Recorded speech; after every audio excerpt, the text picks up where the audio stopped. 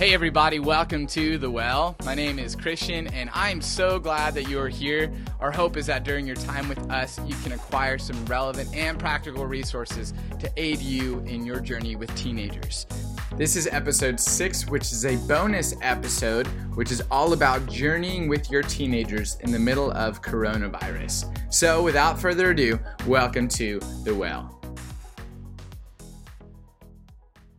Hello, everybody, and welcome to The Well. This is episode number 6. We are taking a pause from our normal routine from our series on culture to talk specifically about a topic that's at the forefront of most of our minds, and that is coronavirus. What we wanted to do today is create kind of a special episode to give you guys some tools on how to navigate this season with your young people.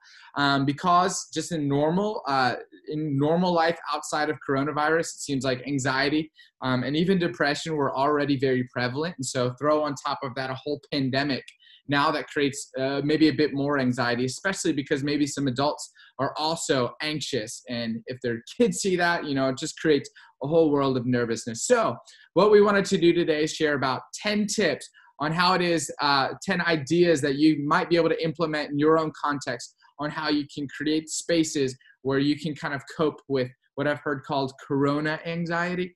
But before we do so, I want to introduce a dear friend and colleague of mine, Nadine. Nadine, would you like to introduce yourself? Hi, Nadine Turner here. I'm Director of Middle School Ministries at the CLC, and I'm happy to be here. Yeah. So she's joining us today. We work in conjunction with each other for a lot of things since she does middle school, I do high school. And so we figured, hey, let's both join together for this and share some ideas for you guys. So we're going to do 10 things. I'm going to start off with the first things. This is going to be a very quick episode for you guys because we know in a world like today, you don't have a lot of time, or maybe you do. Maybe you have a ton of time, so you can listen to this a couple of times. But the first thing is to, in regards to technology, we find that right now, with a lot of downtime that teenagers have that are not in school, they have all of this time now, and a lot of them are spending it on technology. And with that, we want to invite you to maybe consider limiting their exposure to technology right now. It's not bad that they're on it. It's not bad that they're using it. However, if they have unbridled access to the internet for all day in a quarantine, that could be a lot. And so we invite you limit their exposure. If they're glued to social media for all of the updates, for all the numbers, for all the the rising death tolls and stuff, that could be very anxiety inducing. And so we invite you, maybe consider limiting their exposure or even journeying with them in that to even limit your own exposure. So that's the first step. Okay. Number 2, check the source. If you and your child are only getting views from Twitter, Facebook, or even your favorite news outlet, find other credible sources that tend to be less biased, like the CDC or the WHO. Great teaching opportunity to teach them how to consume media well and partner with them with that.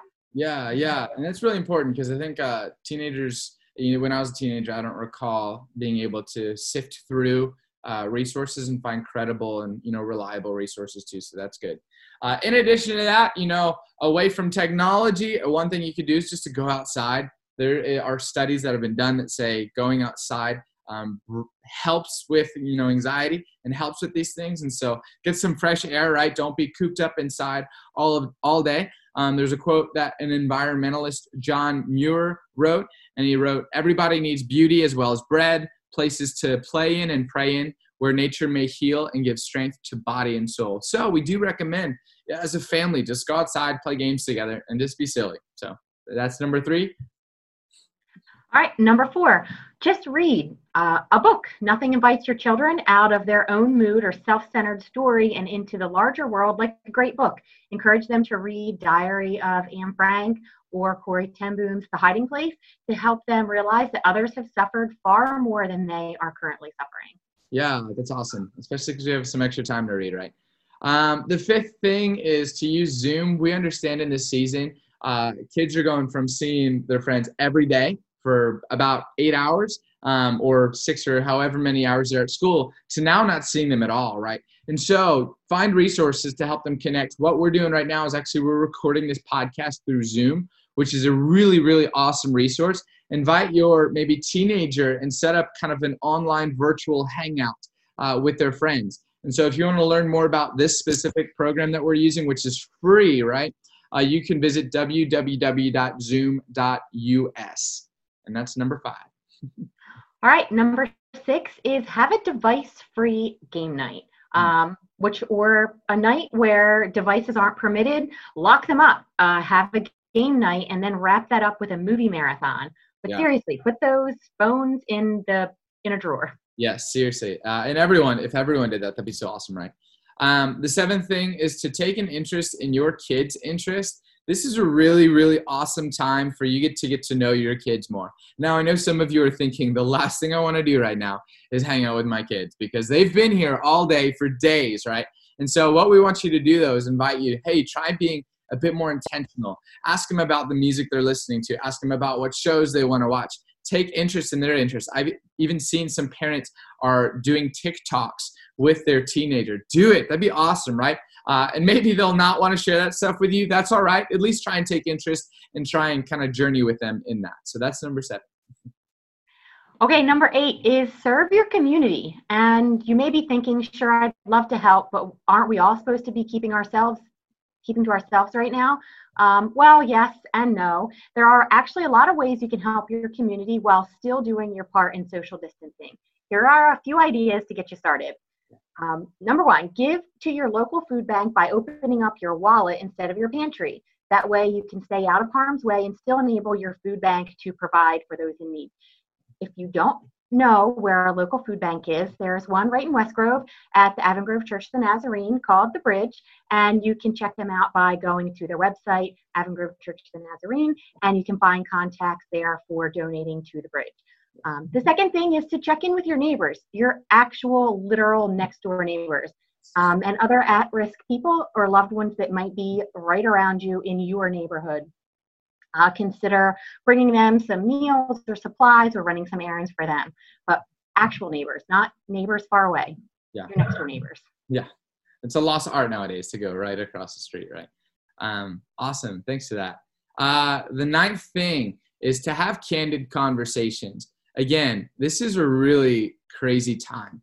Kids are asking questions. Teenagers are asking big questions, not only about, coronavirus and, what the future looks like, but we've even received a lot of questions from teenagers about faith. How could a God let this happen? Like, is God letting this happen? Is this God's punishment on the world, right? They're asking all these big questions. And so we invite you, have some very candid conversations with them.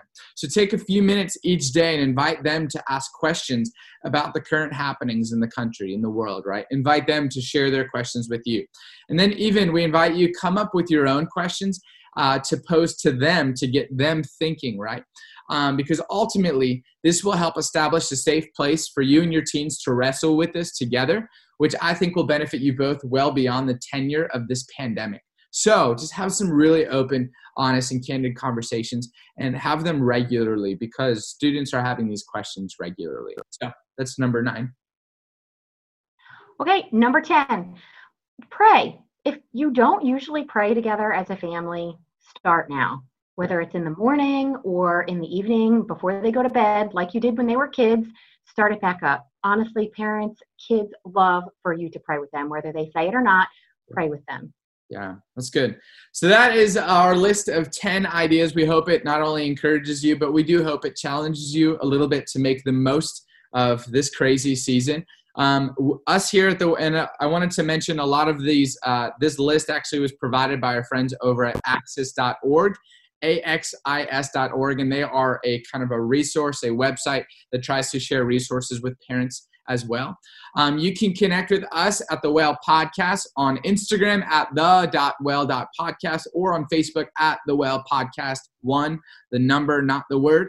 And then as always, if you guys have questions or things you would like us to cover on the podcast, let us know. You can email us at thewell@clcfamily.church, and we really want to cover whatever it is that you guys might need help with. So feel free to let us know. Feel free to connect with us online.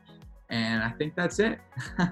Thank you so much for connecting with us at The Well. We'll see you guys soon.